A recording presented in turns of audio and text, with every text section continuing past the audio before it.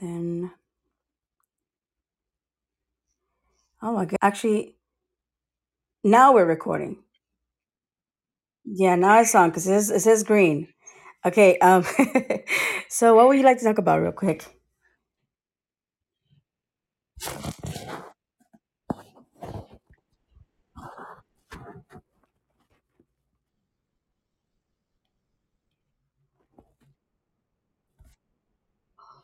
Yeah. Well, life and people, right? So that's energy.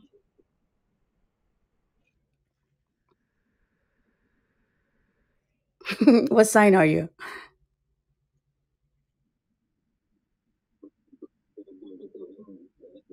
Hmm.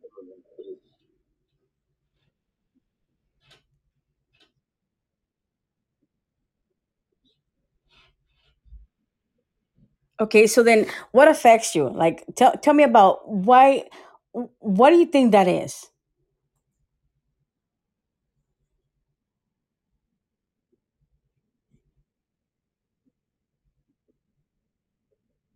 Okay. So can I ask you a couple questions and you just tell me just answer at the top of your head? All right. So close your eyes real quick for me. And then do me a favor, just take 5 deep breaths. Like the deepest you can go, the better. And on the fifth breath, tell me what animal do you see?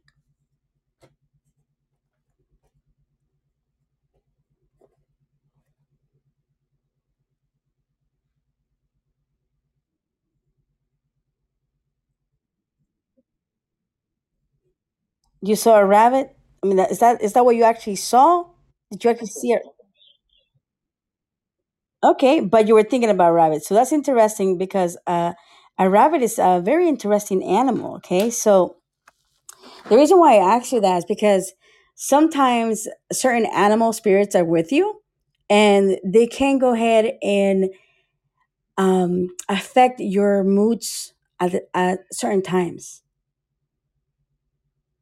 Yeah. So, like for example, let's think of a rabbit. Okay, let's kind of dig deep to see where your feelings are coming from you going from one way to the next. Within minutes, right? So, rabbits. What do you think about rabbits? Are fast, right? They're fast animals. Yeah, they're able to change. From a hop to a jump to left to right within seconds, which is what you're saying is happening with your emotions, right? Okay, so let's go ahead and see. So what else? What else about the rabbit? You think? Hmm.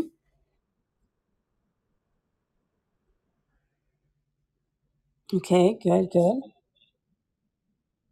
You're a fast thinker. That's good. That's good.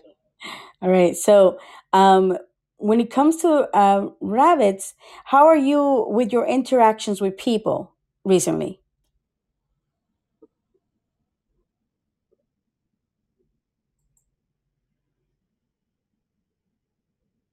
Mm-hmm.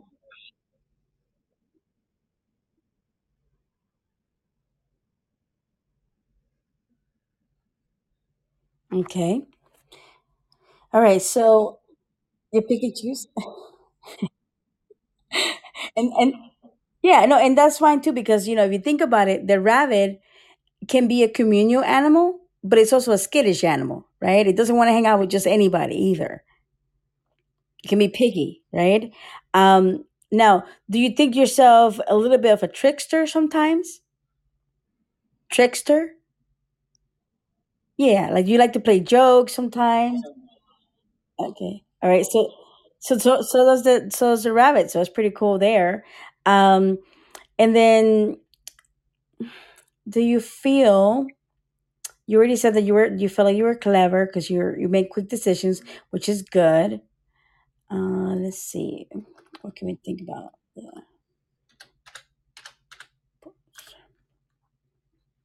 All right. So, have you also overcome hardships? Okay. So that's good. That's good. That's good. And what about your See, because the rabbit symbolizes many things, right? It symbolizes good luck, new beginnings, creativity, fertility, protection. But it also symbolizes, fear, and sometimes, um, being on the cautious mode, or being on the mode where you don't know whether or not you should trust somebody. Like you're on the lookout. So, like when the rabbit appears, and you feel like your mood swings are going up and down, it could be something that is also affecting you within the rabbit. Okay, but if the rabbit is trying to tell you and try to help you, to for you to go ahead and like surpass this. Does it make sense? Like plateau out of it, or like get better at it, so that you don't feel like you're in one emotion more than the other. Okay, yeah. So what else makes you think about rabbits? Like if you were to think about a rabbit. Hmm. Yeah, and some. Mm. Yeah, yeah. Well, there could be sharks out there, so yes.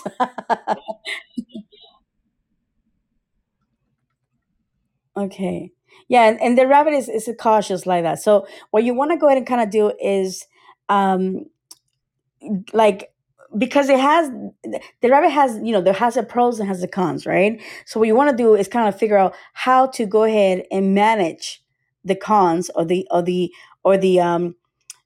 for example, let me just give you an example, okay? And I'm not saying it's you, okay? It's just giving an example. Rabbits can have a lot of babies, right? So if somebody was to see the rabbit and they were dealing with sexual addiction, or they were extremely hypersexual, then the rabbit would be telling them, hey, slow down a little bit. Does it make sense? But on the reverse, if that person hasn't dated anybody for a while, they haven't been seeing anybody, the rabbit might appear to say, hey, go out there and mingle a little bit. You see that? So it depends on where you are in your life, and how that spirit animal is trying to figure out how to help you. Yeah. And I don't know if I wrote the animal. I have to go see if I wrote the rabbit, because I wrote a book on spirit animals, and I gotta see whether or not the rabbit's in there, because yeah, the when I wrote it down, I really like went specific, and I went through all the different things that it could be, and it's like 2 pages long. So I have to go ahead and go look to see whether or not the rabbit's one of them that I already had done. Um, and I can send it to you, and you can see how it can help you. Because, like I said, yeah, yeah, I do. I write sci-fi. It's really what I write.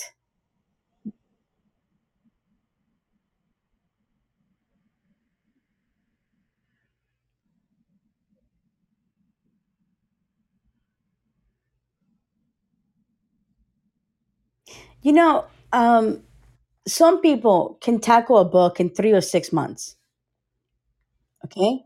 And some people might take them 2 years to tackle the book, right? So if you have the ideas and you know what you want to write about, just take it one idea at a time. Like, first sit down, write down your ideas of what you want it to be, what you want the book to be about. And then when you feel like, oh my God, I feel like writing, just sit down and write. Because if you write 1,000 words a day or 4,000 words a day, that's that's practically almost a book, because um, it's only 250 pages for a small book, which is only like 10,000, 15,000 words, maybe a little bit more. Yeah.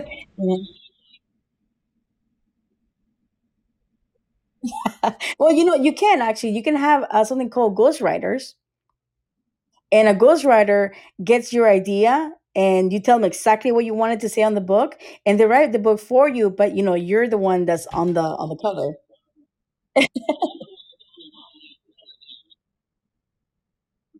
Mm-hmm.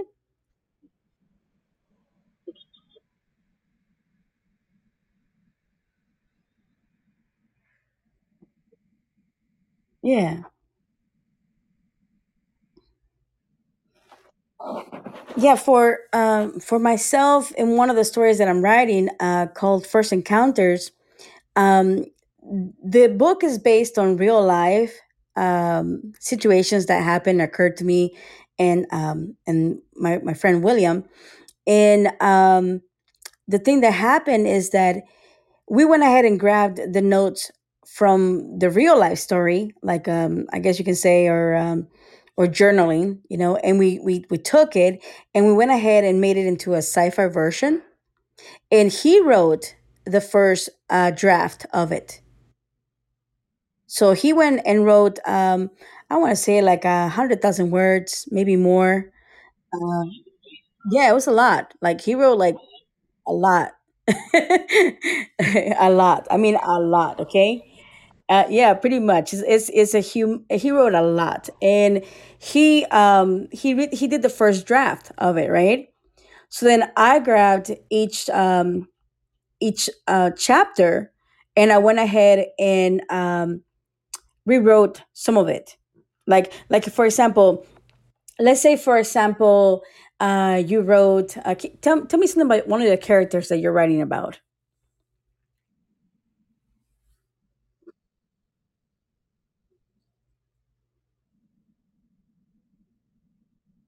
Mm-hmm.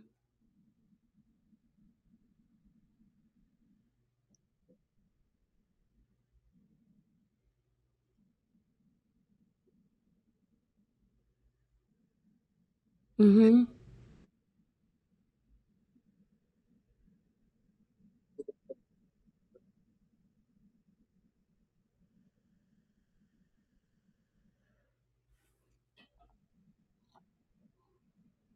Okay. So, do you have a backstory as to how she got like that?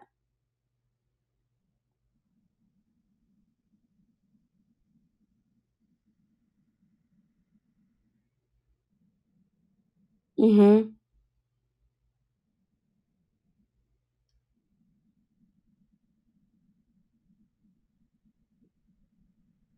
Okay. So when you do a co-writer, like I did with William, let's say that you wrote that this person is conniving and all of that you said about, and the thing about her family and the drugs, right? So then I would come in like I did with William, and I would go ahead and write like a story about how she was doing drugs. I would write, how she went to a party, started, doing drugs because this guy was cute or whatever. And then before you know it, she's just started, because it would be kind of like a flashback. You see that? So then it works out really good when you have a co-writer, because you're able to go back and forth on those ideas because you already set the backbone. See what I'm saying? So William set the backbone based on our experiences with the other side. And then I came in and I kind of added the organs and the flesh of the book. Does that make sense?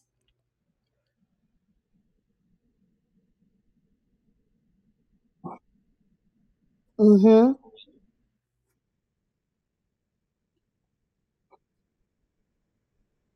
Yeah. Well, like I said, I don't know if I could help you, but maybe in the future I could. If not, you know. All right.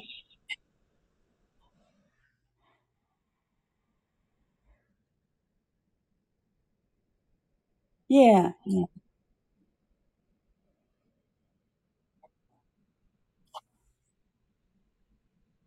Okay.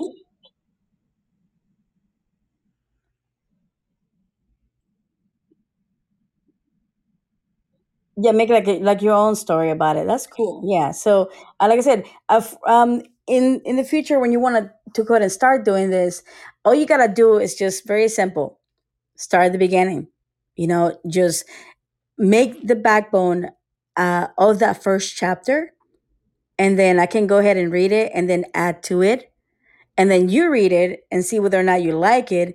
And if you do like it, then we move on to the next chapter and the next chapter. And each chapter will be part of the each idea that you already have written. It could also be short stories. It could be one long story. But just remember that it really only takes 250 pages. to write a small book. Um, novels are a little bit bigger. you know, um, and but that's actually, like I say, like that's what I did with William, where we got together and we created this book, and he actually went ahead of me and he wrote like six different books. It's like a massive project. So I'm only on book one. I've only finished book one.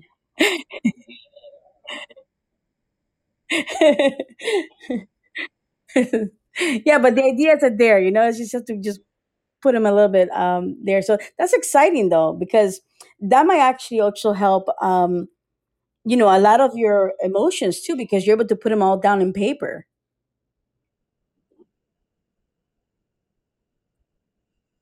Hmm.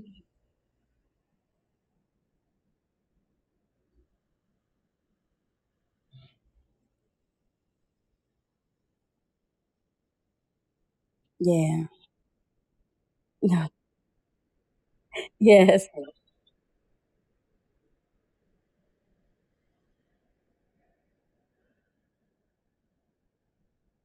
Yeah. So let's go and kind of think about that, right? So if you put a rabbit in a box and it has no running wheel, it has nothing to keep it like satisfied with something to do.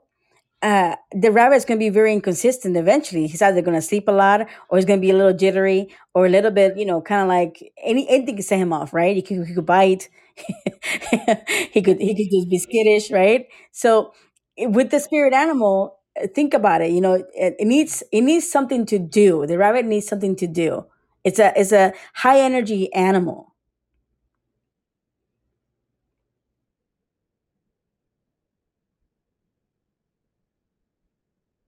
Mm-hmm.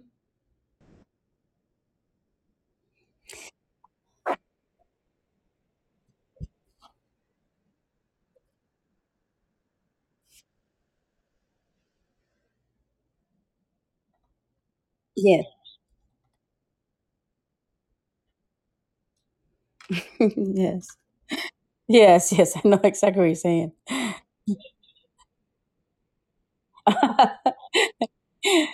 You're like, I'm not sleeping today except for 3 hours because that's all I need to get.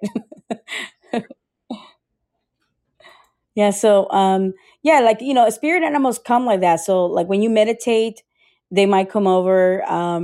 Sometimes you just like, let's say, for example, in a week, you could be walking around and you keep seeing the same animal over and over and over.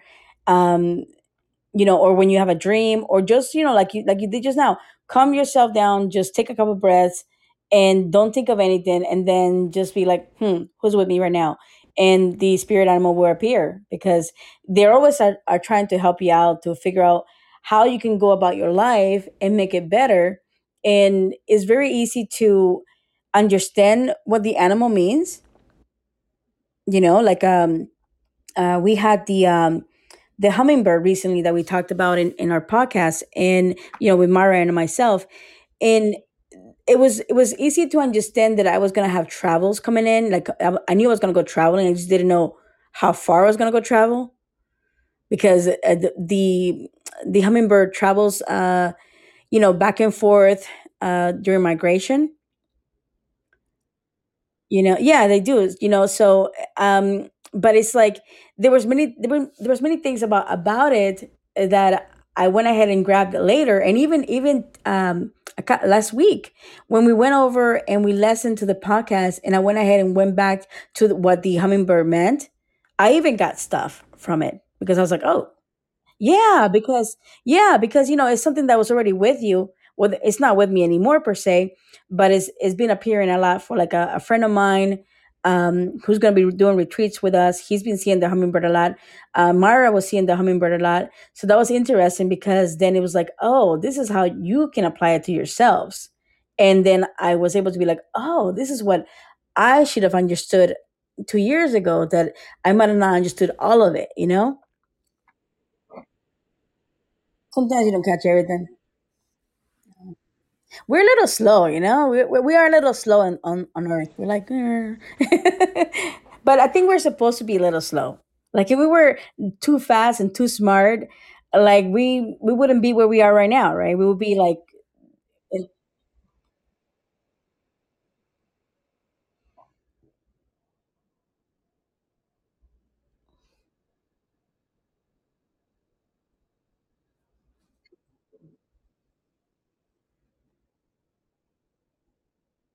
Yes.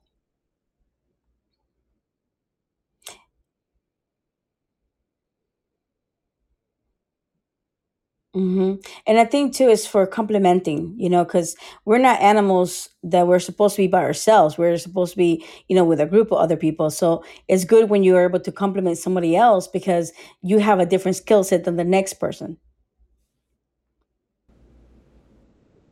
So that's actually a good thing. So like, yeah, like today, we figured out the podcast thing, and we hadn't done that before.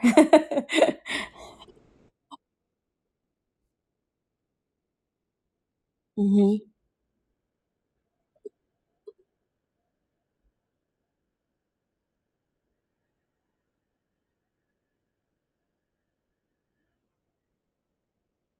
Yeah.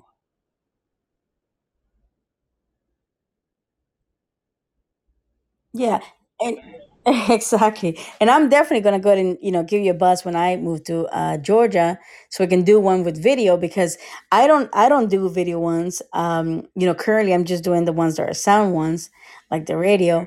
Um, but it's nice when you can get together with people and collaborate and talk and find like different things to talk about, which are interesting. Like I said, for me. Talking about emotions is important because I see how I know it correlates with spirit animals. Like I know that. And I know that the spirit animal can change. Like when I was younger, I was very much in tune with the horse. And as I got, yeah, the horse. Like for some reason, when I was I was born in Costa Rica, was raised in America, but I was in Costa Rica until age 8 or so, 8 or 9, and I was very very strong with the horse. And when I got older, after my 30s, I was very very strong with the yeah, here. Yeah, yeah. So I pressed the wrong button, but yeah, so I was very strong with the tiger after my 30s, and before that it was the horse. And when I became very strong with the tiger, I was more of a loner, which was interesting. Oh. Yeah, yeah. And I didn't know that. I was just like, "Oh, I'm a tiger," and I felt like a tiger. um they can be a little aggressive, which at the time I had just gotten out of my divorce, so for me I was being more aggressive because I had to be more of a mama cat, and I had to be like taking care of myself and my kids. So I think that's why the tiger showed up, to give me like strength. But it's also a solitary animal, and I was not keeping too many friends around. I was not keeping too many people around, not even family. I was just like, I moved out of the area and everything.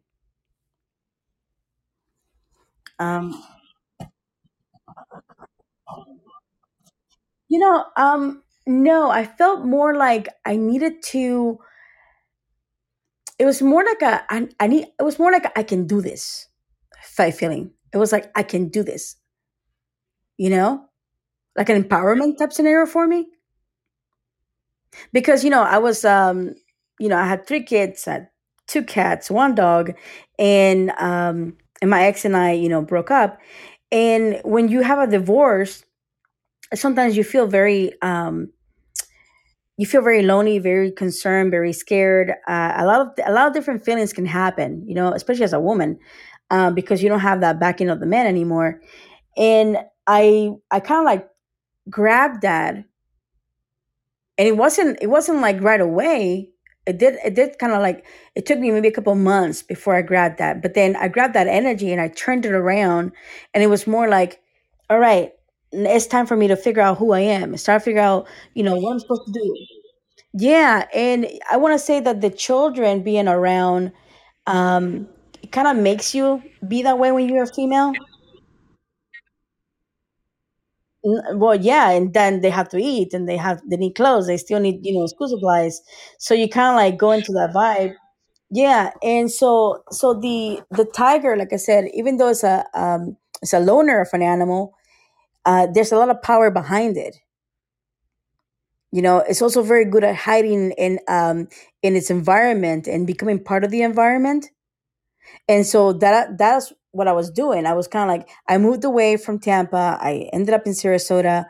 Um, and I was kind of like learning how to be part of my environment, part of my community, but still have strength and still have meaning. So I actually opened a lot of businesses during that time. Yeah, now a lot of businesses didn't work out, but I still was like not giving up. I was still like, okay, that didn't work. Let's try the next thing. Let's try the next thing. Let's try the next thing. And I think it's because I had that strength of keep going, keep going, keep going.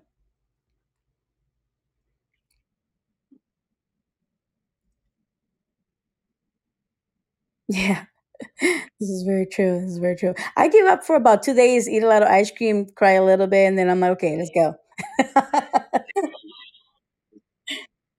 Yeah, it is. Plus I'm a big Eye of the Tiger fan for the song.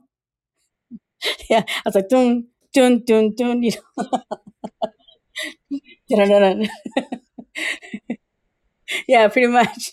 Especially then with the tiger around, I was like, I am the tiger. Yeah, it does. So, so that's like I said. So, how about you? Like looking back, was there another animal that was with you? Yeah. Do you know who might have been with you when you were younger? Yeah, you know how the rabbit's with you right now, and for me, the tiger and the horse were with me like when I was a little bit younger. Um, have you noticed any other animal that has been with you,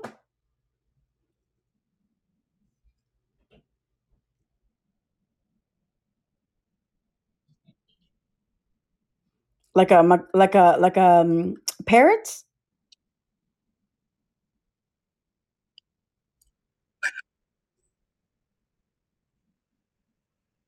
Hmm. What type of parrot? Like a red one, a green one?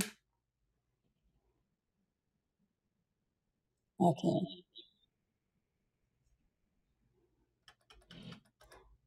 Okay, that's interesting. So, like in the parrot, I got a question for you on this one. Okay, um, because this is when you were younger, right? So, did you have like a lot of bravery, sense of adventure when you were younger?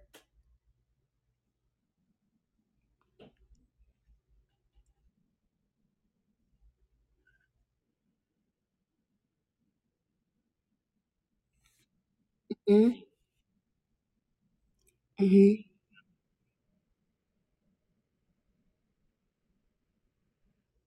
Okay. Okay. So then but you liked the parrot when you were a child, and then you still. Okay. Like always, like yeah, to the bird. So the thing with the parrot is that the reason why I say bravery is because it's interesting how you said that you're cautious, right? And if you analyze it and you think, okay, when you were a young child, you were not as brave, but the parrot kept trying to come around saying, hey, go out there, put yourself out there, be brave. And then you were more like a parrot in that sense as a teenager, because you did get some stuff that you were had to be had more courage and more bravery for, and more sense of adventure. And then now you're the rabbit, which is you're more cautious, right? So it makes me wonder, could you find could you find somehow to get that bravery and that sense of adventure again?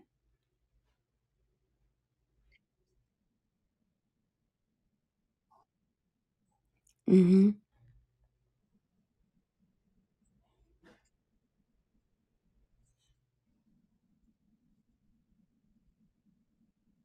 Yes. Hmm.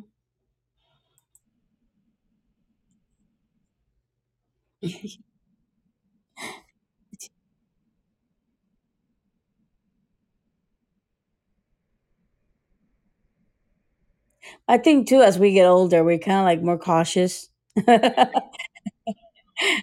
as to where we go, where we hang out. And the parrot is more social of an animal. It's got more community involved with him. So I think too, as we get older, we tend to get away from that community of people. Like we don't have as many friends as we used to. Um,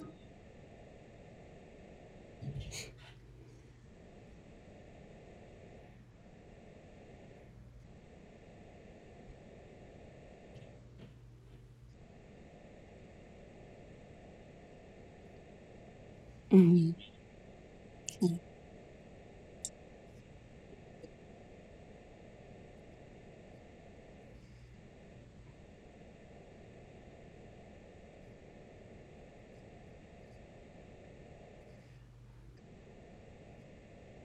mhm.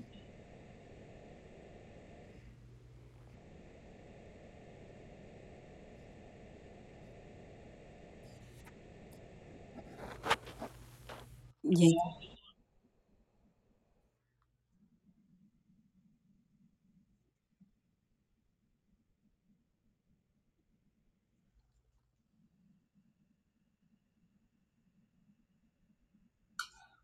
Yeah, especially work. I always feel like work is work, and people from work should not be part of my entourage. I feel like people at work should stay at work,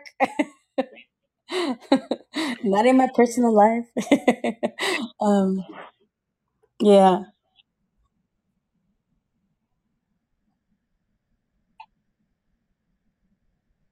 hmm, that's good. And laughter is actually good for the soul. It makes you live longer.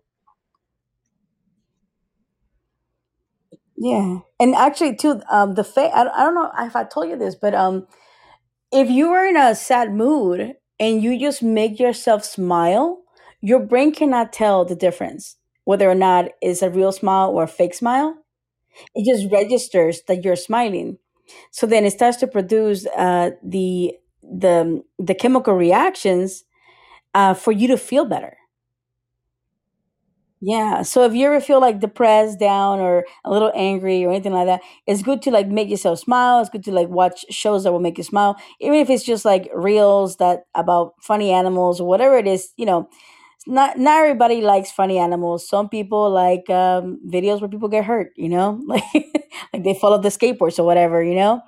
Um, I have a friend like that. She gets a kick out of watching videos where people like fly off their skateboards or their bicycles. And she's like, oh my goodness, it's hilarious. And I'm like, oh, yeah, yeah.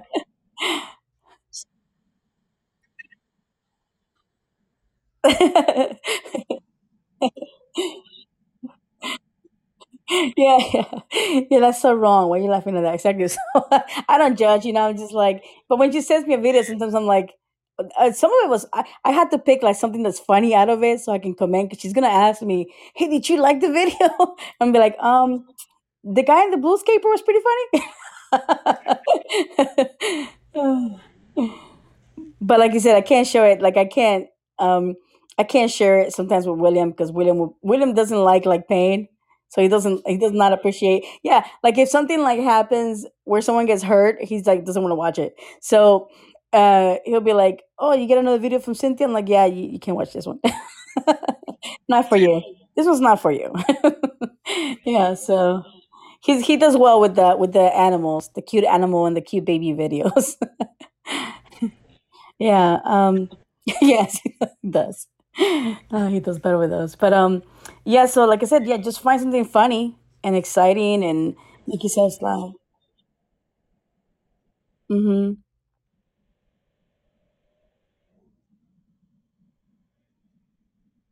Yes.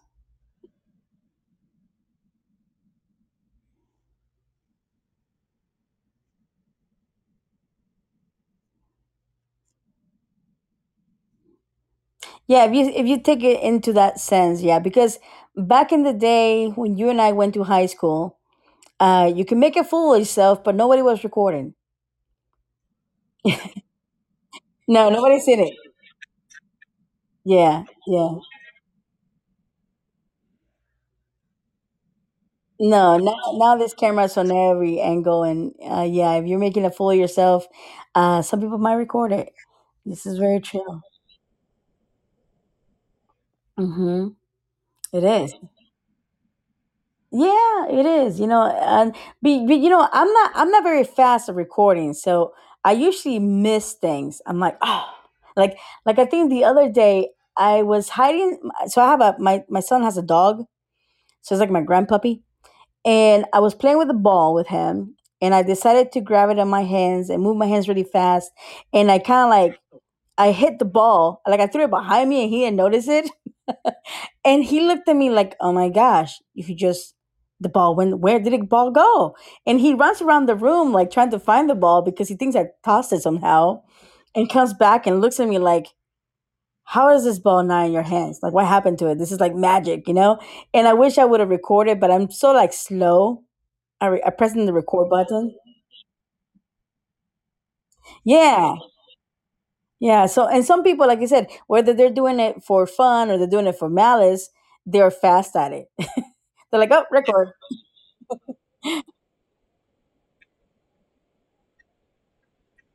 Yeah, yeah. Really? Huh. I think also depends on the area that you're in too. I think also depends on the area that you're in. You know, here it's a lot of old people, so a lot of old people don't grab their phones. Hmm. Yeah. So I can see. So I'm excited for Georgia though, because we have a lot of plans for Georgia. Have you ever been to Eastman, Georgia? But do you know where it is, kinda? You never heard of Eastman, okay? So I have a friend, like I said, that he's been seeing the hummingbird a lot. So he's going to open a retreat area on there. I'm gonna help him with it, and it's going to be called the Hummingbird Retreat. I guess what he's gonna name. Yeah, he decided to name it that. Which is kind of funny because I was just like, okay. Yeah, he's funny. He was like, I don't have a name for it. And I'm like, I don't want to like have any influence on this, right? So I'm just like, oh, okay, cool. And I kind of like sweated off the question, and then he looks at me. I looked at him, and there was just like this silence for like 2 seconds, and he goes, "The hummingbird retreat," and I just started laughing. I was like, "Are you sure?" He's like, "Yes." Uh, yeah, it's like what he said. He's like, "It feels right, Jackson." I was like, "All right, well, go for it." Yeah, exactly. So, but it's gonna help veterans. We're gonna have the hydroponic gardens to grow stuff. We'll have like a little restaurant situation. Um, Hopefully, some type of soul food and other type of food that's gonna be good. He used to own a restaurant, so I'm hoping that he brings some of that flair, into it as well. Um, and then I'll do some meditation and the energy healing that I do and the breath work. And we'll see how it goes. But, right now it's just raw land. So it's just sitting there. We just got to figure out how to put it together. Um, yeah, yeah, which is, I have no clue what I'm doing. I'm more like, we just need a stage. Like we can do meditation. That's as far as I go. I'm sure as we develop, I probably come up with ideas, but um, it takes me a little. Like I can come up with ideas really fast. Sometimes, yeah. Like if I know like the infrastructure, then my ideas go fast. But if I don't know the infrastructure, it's like okay, I don't have anything up my sleeve because I still got to figure out like the beginning of it. It's kind of like making a house, right? Hmm. Yeah. Yeah, like if you tell me to decorate a cake, I'm all in because the cake's already made. So all I need to do is just decorate it, right? And like make the frosting. Like I know how to do all of that. Um, but if you tell me to like bake the cake and like I have no clue what flavor you want or like like what to put in there, I'm like, I have nothing. I'm like, I don't even know how to buy. I don't even know how to buy flour at this point. So that's kind of like how I am right now. I'm just like, but but if I have like the right ingredients and I kind of understand, okay, you got to make a cake and these are the ingredients, then I can figure it out.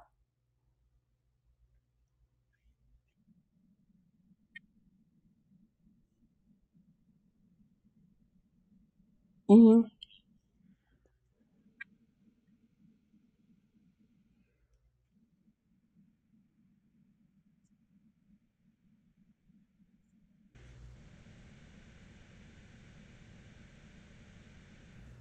Yeah, and that's part of that's good about going with the flow and trying to figure out what to talk about, which is good because that's what I was saying with Mara, because she does the co-hosting with me on my podcast. And we don't ever have to like worry about what to talk about because she and I can talk for like forever. Yeah, so I think when you have like a good dynamic with your co-host, then you don't have to worry about that.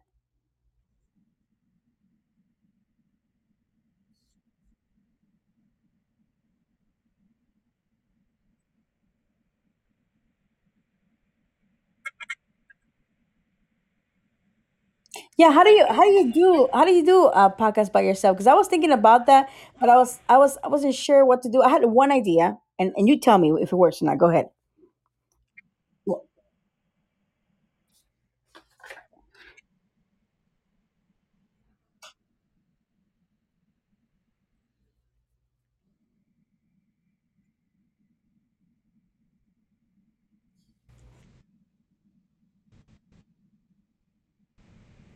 like somebody else there.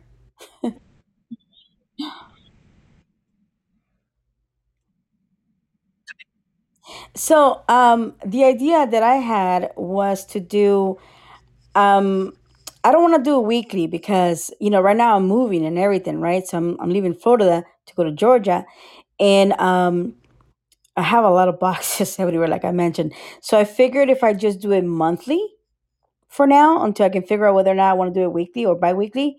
But I was thinking of doing like the tarot card for the astrological sign. So I'm saying like because I read tarot cards, like I'm really good at reading tarot cards. And I was thinking, okay, maybe I can just go ahead and pull one card and then be like, Scorpio, this is what your card's saying for the month, or Libra, this is what your card's saying for the month. But I don't know if I should pull like one card for each sign, or if I should just pull one and see what I see.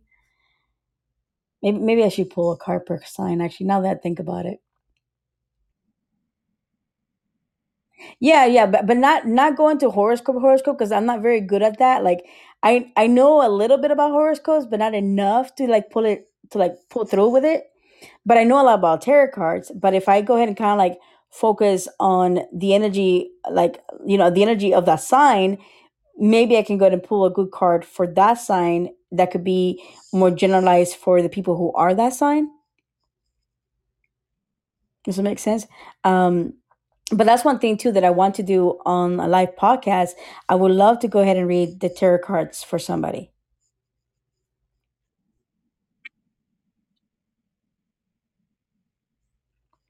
Yeah. I haven't gone live yet. That's why, no, no, I don't even know how to press the button on that one. No, we have not gone on Facebook Live or any live.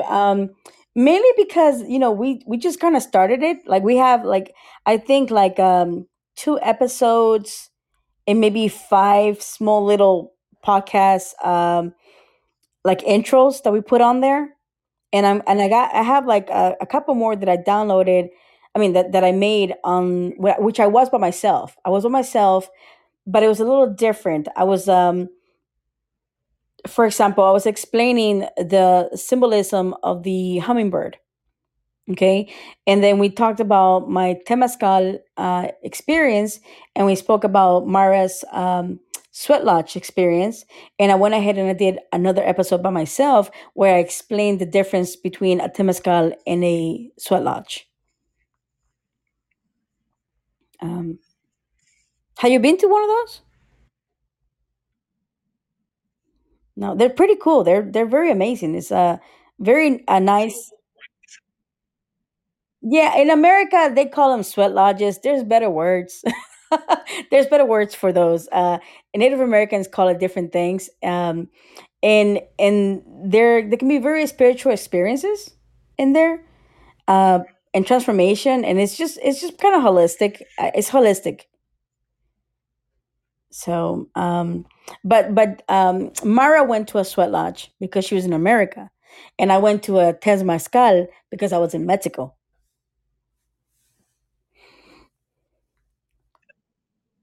Temazcal. So, Temazcal is the, I guess, Mexican word for a sweat lodge type of contraption or building. Okay, so a sweat lodge and a Temazcal, they're both made round, so they're kind of like a round dome. Okay, the Temazcal is made out of stone most of the time, where the sweat lodge is made out of like sticks with like drapes on top. But inside is all the same. Inside is still a circle. Inside there's still rocks that get heated with the water, so they have steam. And everyone sits on the floor, and it gets really hot, different levels. They're both very similar in the in like in the inside. They're different in the outside, and depending on the ceremonies, it could be a little bit different, which but it's also very similar, considering that there's sweat lodges and temazcales like all over the world. I mean, like this is stuff that's like around for, um, you know, a lot of years.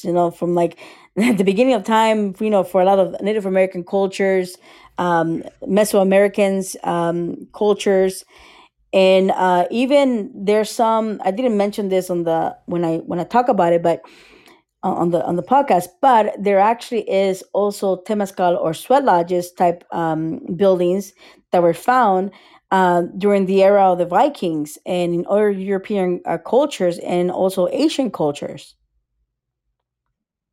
So it's kind of like dragons. How like you see dragons in like Europe, and then you see dragons in Asia, and you're like, that's weird. How come they both have them? Because back in the day there was no phones. Like how in the world people like just had the same type of how see this one that always gets me is like a lot of people, different cultures, different times, but a lot of them have like a lot of similarities. Yeah, yeah. So the Temazcal and the Suelach is kind of like that, whereas around throughout the cultures,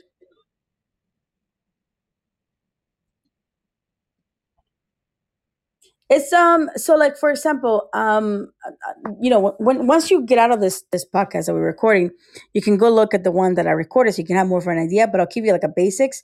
So the different levels of heats, um, because it's a ceremony, is not necessarily for sweating. It is for you to go and plateau into a transformation. Yeah.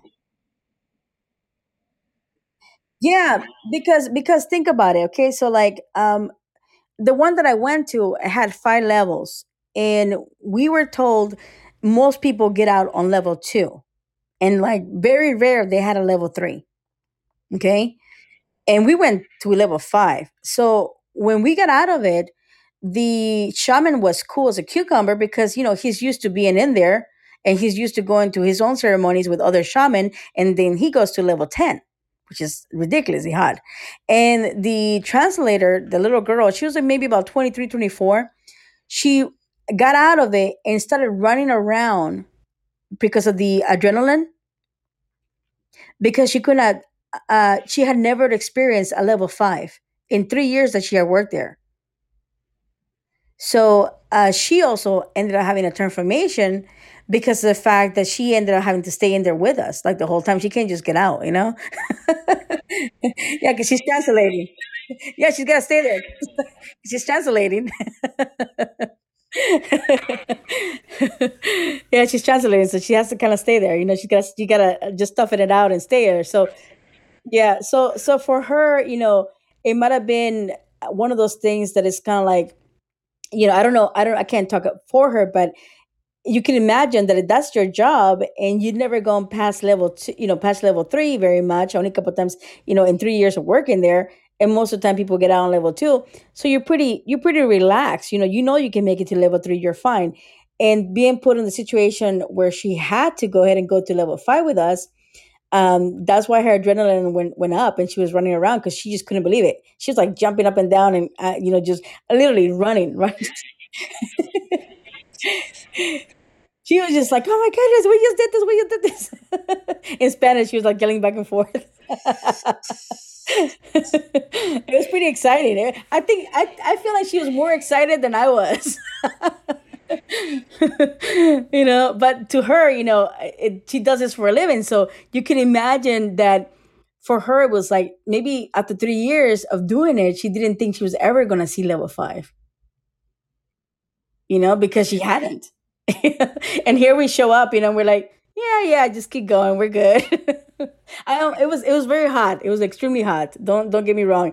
There was well, you don't hallucinate. You can meditate and kind of like just kind of like calm down because it takes a lot to calm down. Like when something is really hot and you're a little bothered, like you're bothered by the heat, you really have to find your center, and you really have to find like your peace for you to calm down. Does that make sense? Yeah. Like you really have to like find your peace, find your center, find your breathing, meditate and be calm, because you're trying to go and plateau into the next, kind of like leave one stage and go to the next level and the next level. And the only way for you to do that is to go ahead and be in control. You can't control. Yeah, you can't control the heat. Yeah, you can't. Exactly. And like I said, and when it comes to, the temazcal or other things in life, you cannot control the outside environment, but you can control yourself. So the temazcal and the sweat lodge experience is kind of like that, where you cannot control what's around you and what's happening, but you can control your higher self, your inner being, and you can control your flesh, your human self, by finding the grounding and finding a peace and becoming relaxed. And once you relax, you can go through many different stages. So when I got out and William got out of it, we were calm. We were just like, okay, cool. We just finished this. We feel really good, rejuvenated. And I think the reason why we were not hyper jumping around was because we were very peaceful, but because we were meditating and doing our breaths. But there was one level that I told William, I was like on the floor trying to breathe in the little bit of cool air that was at the bottom, because I was like, oh my goodness, what am I doing in here? Because I had lost my balance, Yeah. Yeah, there's like 1 inch on the bottom of the floor, like 1 inch, where the air is cold. So I literally laid down and I was trying to breathe in, and I was like, oh my goodness, just get a hold of myself.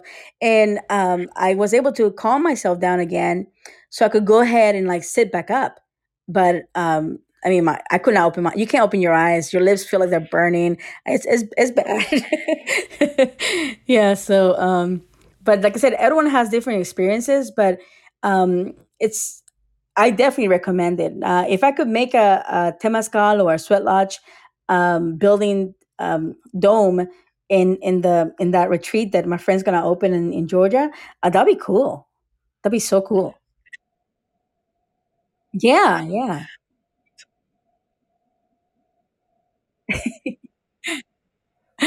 Yeah, yes, and that's like you said, experiences. Like you really have to go out there and just experience different things, and because that's really what you know. Yeah, opens your mind, opens your heart, um, opens possibilities, and then it also helps you. Like for example, like when you're a little kid, you take a PE, right? And your coach is like, "Hey, True, go ahead and run a lap, run 2 laps, run 3 laps, right?" And maybe 1 lap is easy, maybe 2 laps is easy, maybe 4 laps is not easy at all, and you're the last one in the group, or you just don't even you just walk it, But in life, as an adult, like how many times can we say that we're like really trying to go ahead and do the next thing that's going to take us to the next level? We really don't have that at work, if you think about it, unless something like really big comes through, you know? Yeah. And experience it. Yeah. Hmm. Like don't get me wrong. You'll never see me jumping off a mountain into like the ocean. Not gonna happen. Not because I'm afraid. Mainly because I don't know there's a shark down there,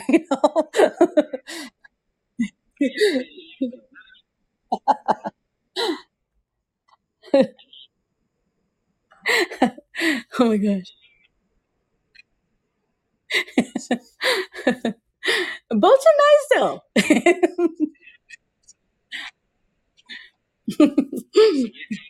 What about a cruise ship?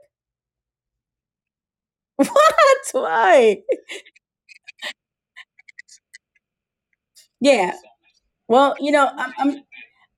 we're gonna be doing retreats on cruises, okay? So because we're gonna be doing like conventions, and I'll definitely invite you. I'll be like, True, this is your ticket. Pack your bags.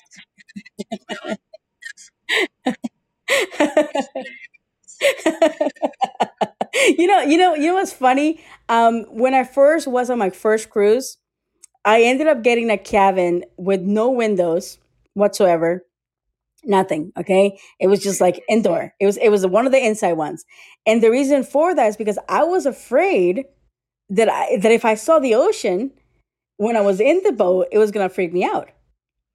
Okay, um, and well, I did myself a disservice because once I got myself, a balcony one and a window one, and I was able to see how beautiful the ocean looks through the window or through the balcony, and I realized how safe the balcony is. You can't really fall out or anything.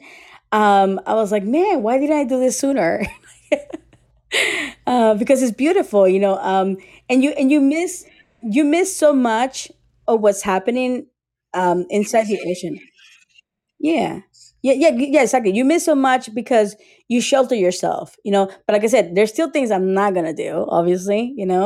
Um, but there is a lot of experiences that if they're safe enough, then I'll take them.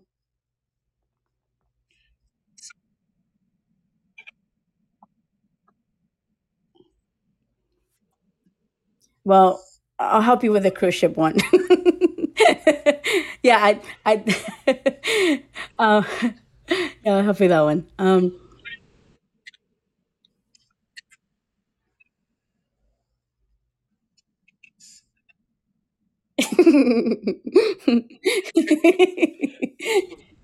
Yeah. Well, you're in luck. The cruise ship have those. Yeah, yeah. The rescue team, exactly. No, they're pretty safe.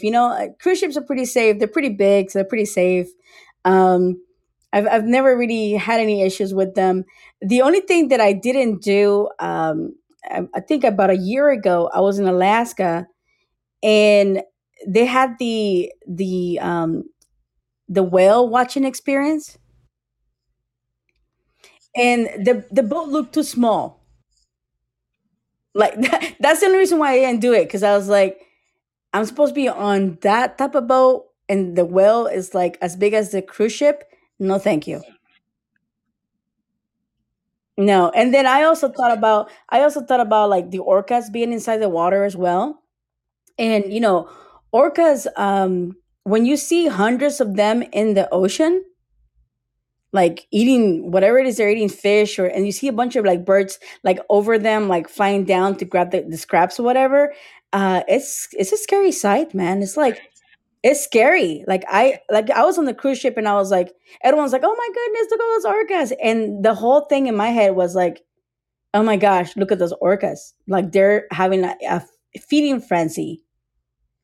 And I'm like, yeah, not going into that excursion. I am not going to get on the boat. I'm not going to get on a little boat and go in the middle of that. No, thank you. So I ended up not doing it, not doing that in Alaska, and not doing it in, where else was it that I had the chance again? Um, God, where was I? Seattle. In Seattle, the chance came in again.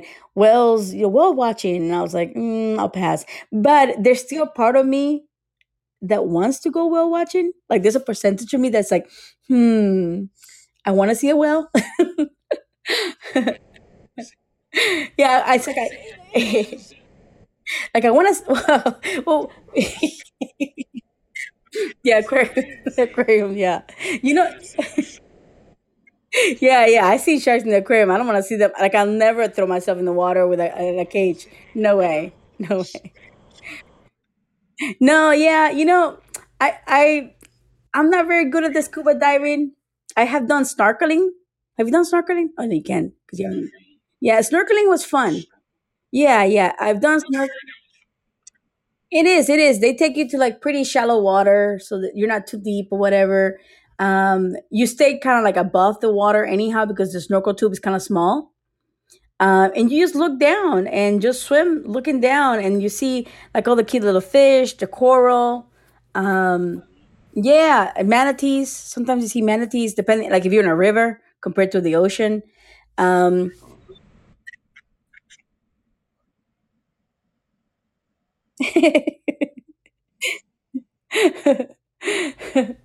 Oh, yeah, there's actually a God, what was it? Practical Jokers, the show. Okay, okay. Yeah, so just recently they had Shark Week and Practical Jokers. I think three of them were on the show, not all four, only three of them. And I forget their names, but the guy who's like a balding, he's really funny. He actually was afraid of the sharks, and out of like I guess out of a joke, but also kind of like research wise, he taped dolphins talking, and so they put the recorder inside the water when they were having the sharks because one of the guys was inside the cage that they put for the sharks. Okay, and then the bald guy was up on the boat, and he was like playing the recordings of the dolphins. And some of the dolphin noises made the sharks go away. Yeah, yeah, yeah. And then the scientist that was with them, he's like, maybe I should look into this. Because dolphins will fight a shark. They're real smart and they will fight sharks. So maybe there is a certain type of sound that sharks are like, oh, not messing with that dolphin, you know? Yeah, exactly. Abort mission. Let's get away. But so I didn't. Like I said, I don't know if they're gonna do like more research on this or not. But you can always take a dolphin recording with you. Yeah, just have it on standby. You never know. Yeah, yeah. Because that's one reason why I don't want to do scuba diving because I don't want to run into sharks.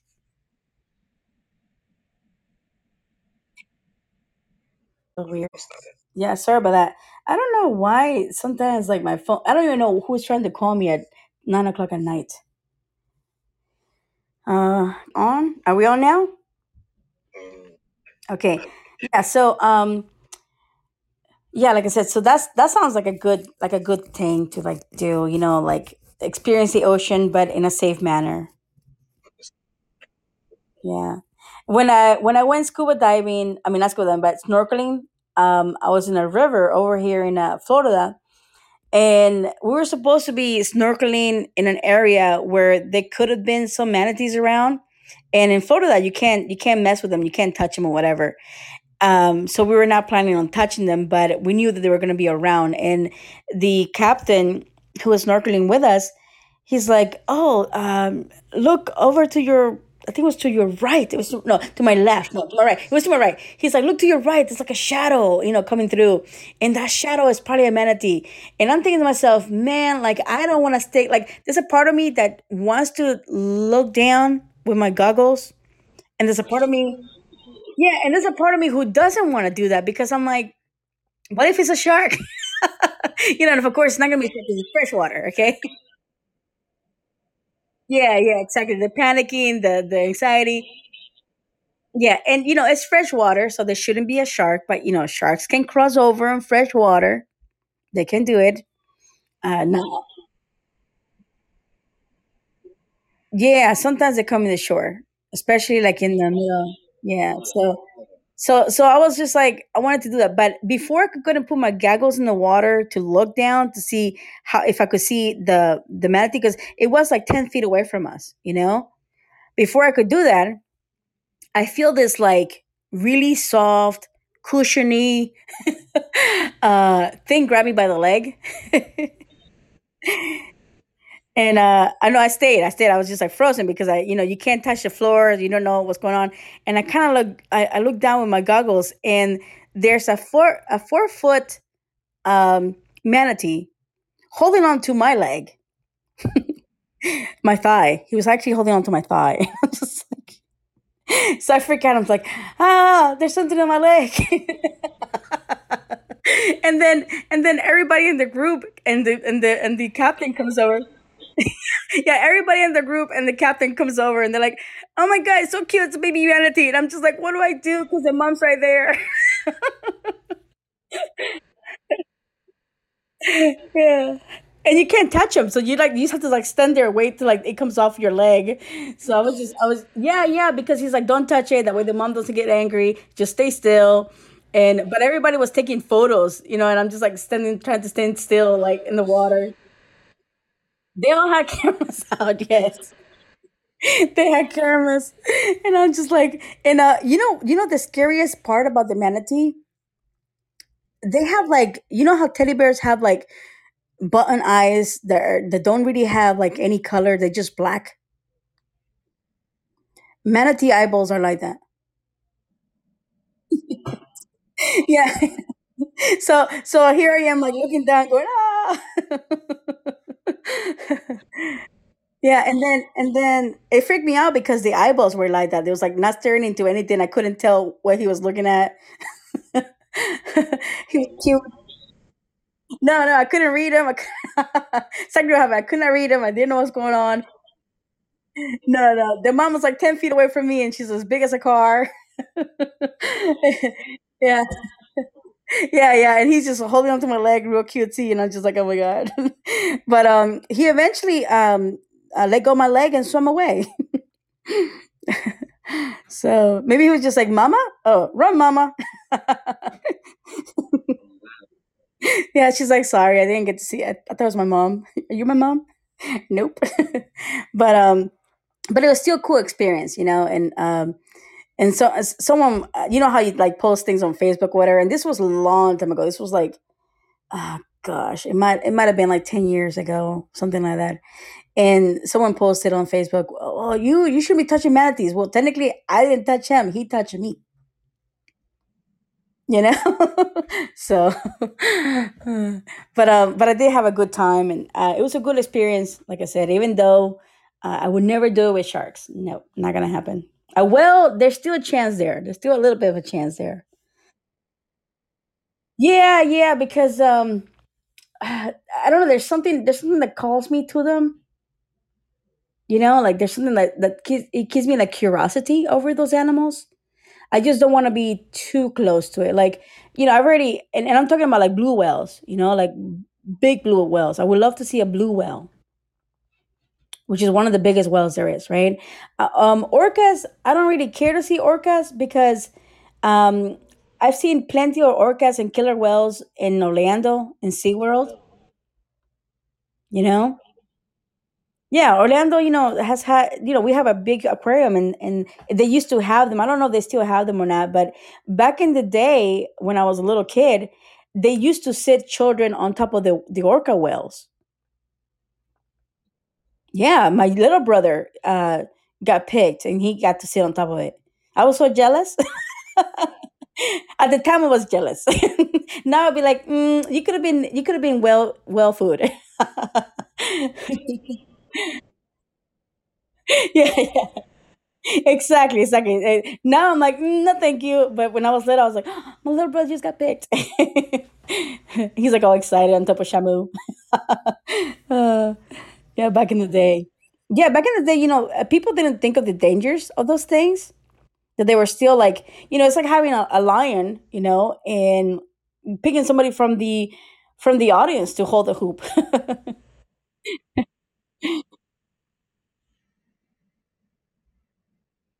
Hmm. That's funny.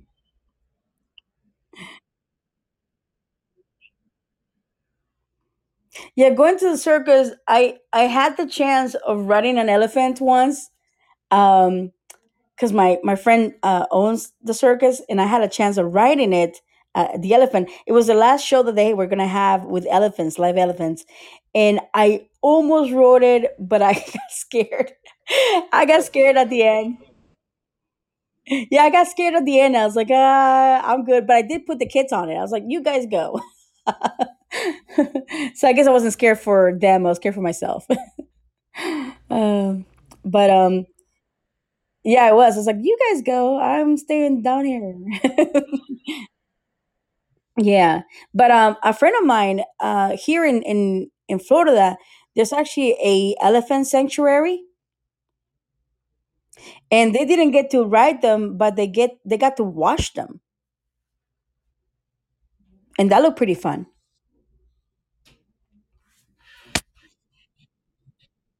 Yeah, like you feed them and you wash them with like big brushes and stuff.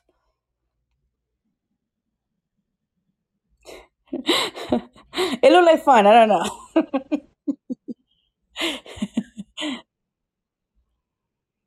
All right, so talking about animals that are big like that, what has been the most wildest animal you ever touched?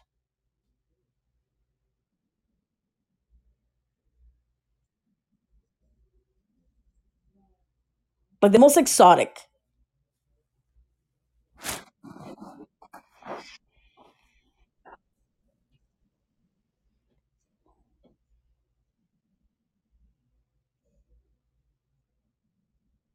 Uh huh.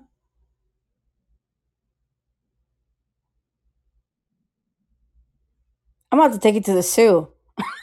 When I get to Atlanta, I'm gonna take it to the zoo because. Mhm, mhm. Did they have like pet the animals experiences?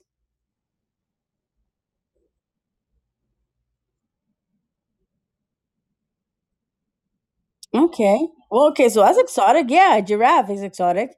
That definitely counts.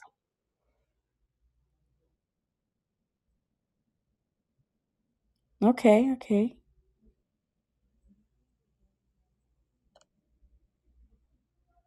I guess I live in crazy Florida, so we pet a lot of weird stuff here.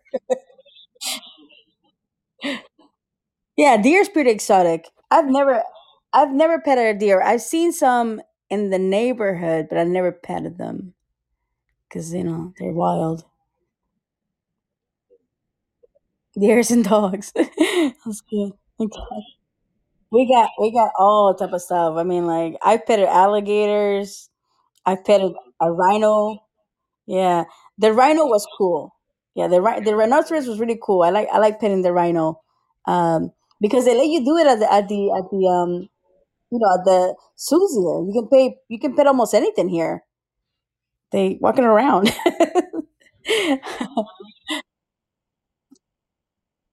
Yeah, we allow snakes. It's actually my son lives in Hawaii, and Hawaii has zero snakes. Isn't that cool?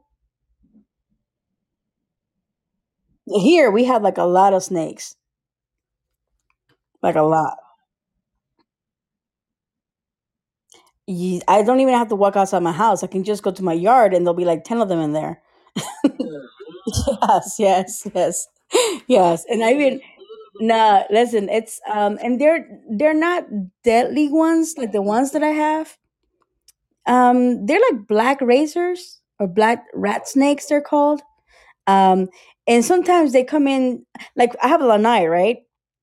And my cats don't leave the lanai. They stay in the lanai or inside the house. And during the day, I let them go out into the lanai, for them to like hang out and get a little bit of sun or whatever.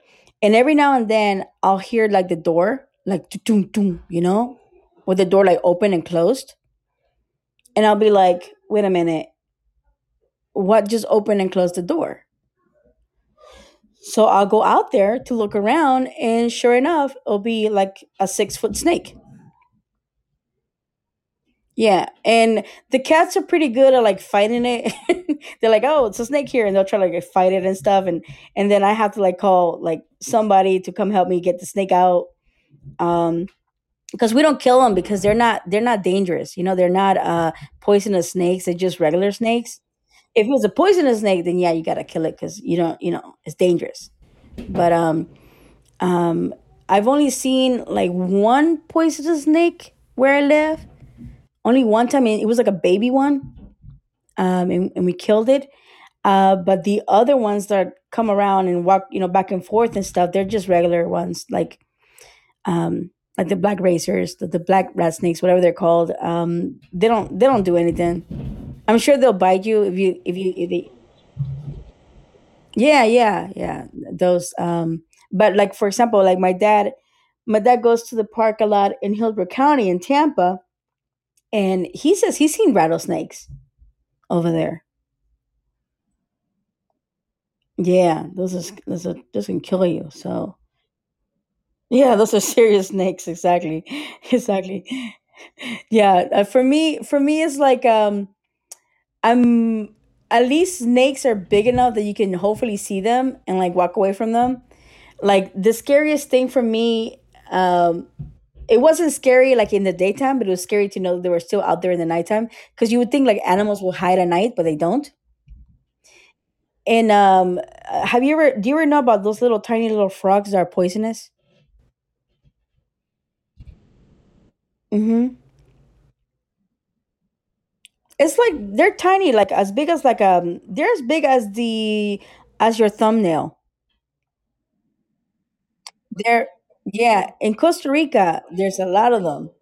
Okay, and they're cute. They're like green, they're yellow, they're red.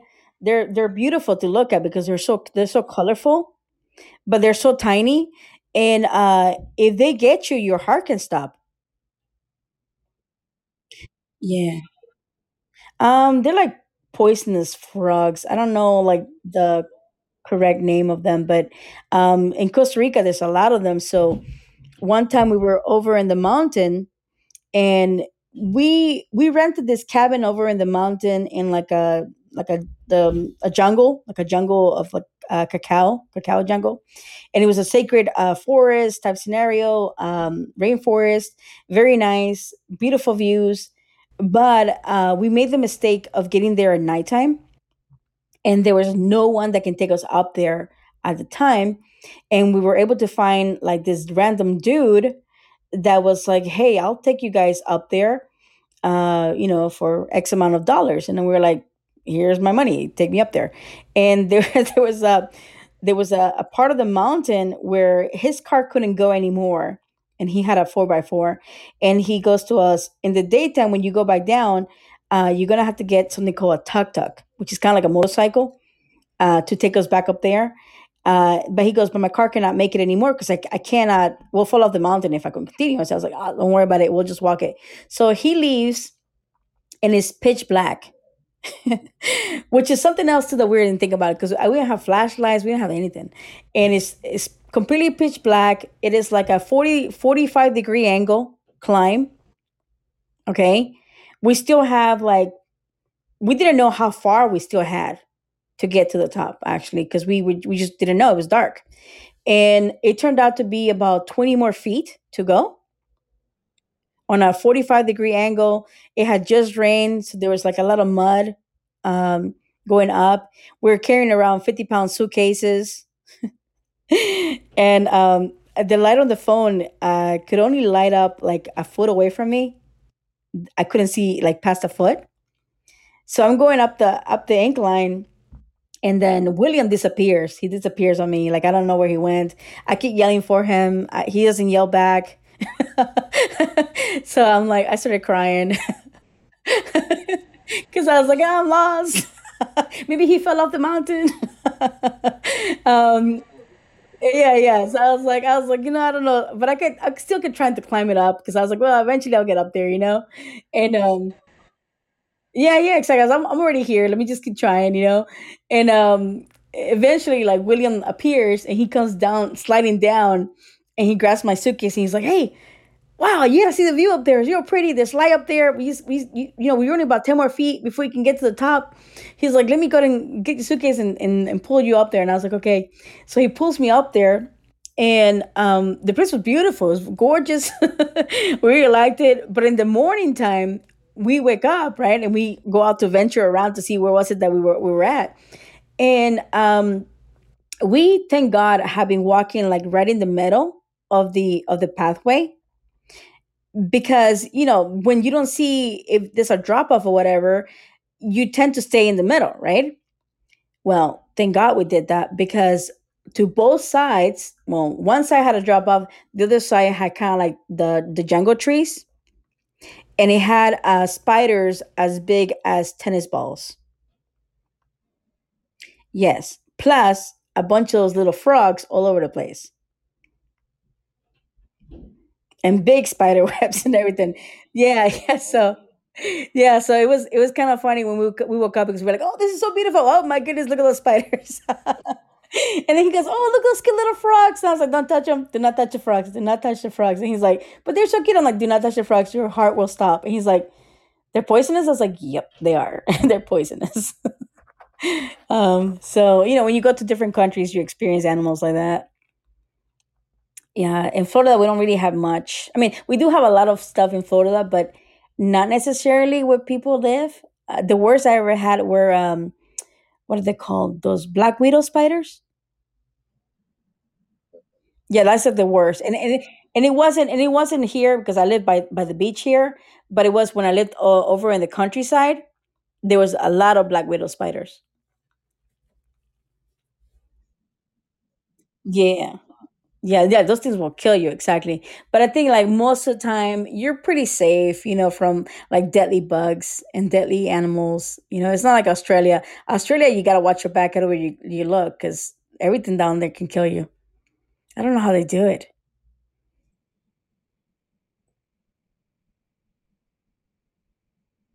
Yeah, you gotta be careful with some of the animals and the things. Yeah, mosquito can take you out, exactly. Yes, you can. Yeah. Yeah, my cousin one time, because I'm originally from Costa Rica, she's like, a mosquito like bit me and like I smacked it, and she's like, "Did you take it? Did you look at the legs to make sure it was not a poisonous one?" And I'm like, "What do you mean if I looked at the legs?" And she's like, "Yeah, did it have striped legs?" And I'm like, "Who's even looking at that?" Like, like like I'm gonna go ahead and smack it and like know whether or not it has striped legs. No, am I gonna go ahead and sit there and be like, "All right, is this one poisonous? Let me look at the legs." No. So yeah, but so I'm excited. Like I said, for Georgia, because hopefully it's nice. Have you been to Augusta? Okay, so it's new to me too. We'll see what happens. It's just an adventure. So I'm ex- okay. Yeah, I'm like 3 hours north of Savannah, but it runs on the Savannah River, which meets in Savannah and gets out into the ocean. So it should be nice. Savannah was nice. I've been there too. I used to have family there. So, and I have family in Atlanta. So it's just about going over there. Yeah. So like I said, I'll see you for a podcast and stuff, and we'll touch bases. But let's go ahead and end this one. So this is what we're gonna do, okay? I'm going to go ahead and do not like turn off the app leave it on, and I'm going to text you when it's safe to turn it off. Okay? Because it needs to go ahead and finish recording what you taped and what I taped, or else it just sounds it now just be me and myself talking to myself, and you'll be gone. But yeah, it's like a loading process. So wait until it loads, and it tells you when it's finished. So I'll text you in a little bit. Okay, so let me go ahead and see how you do this. So this is here, and I believe I press here.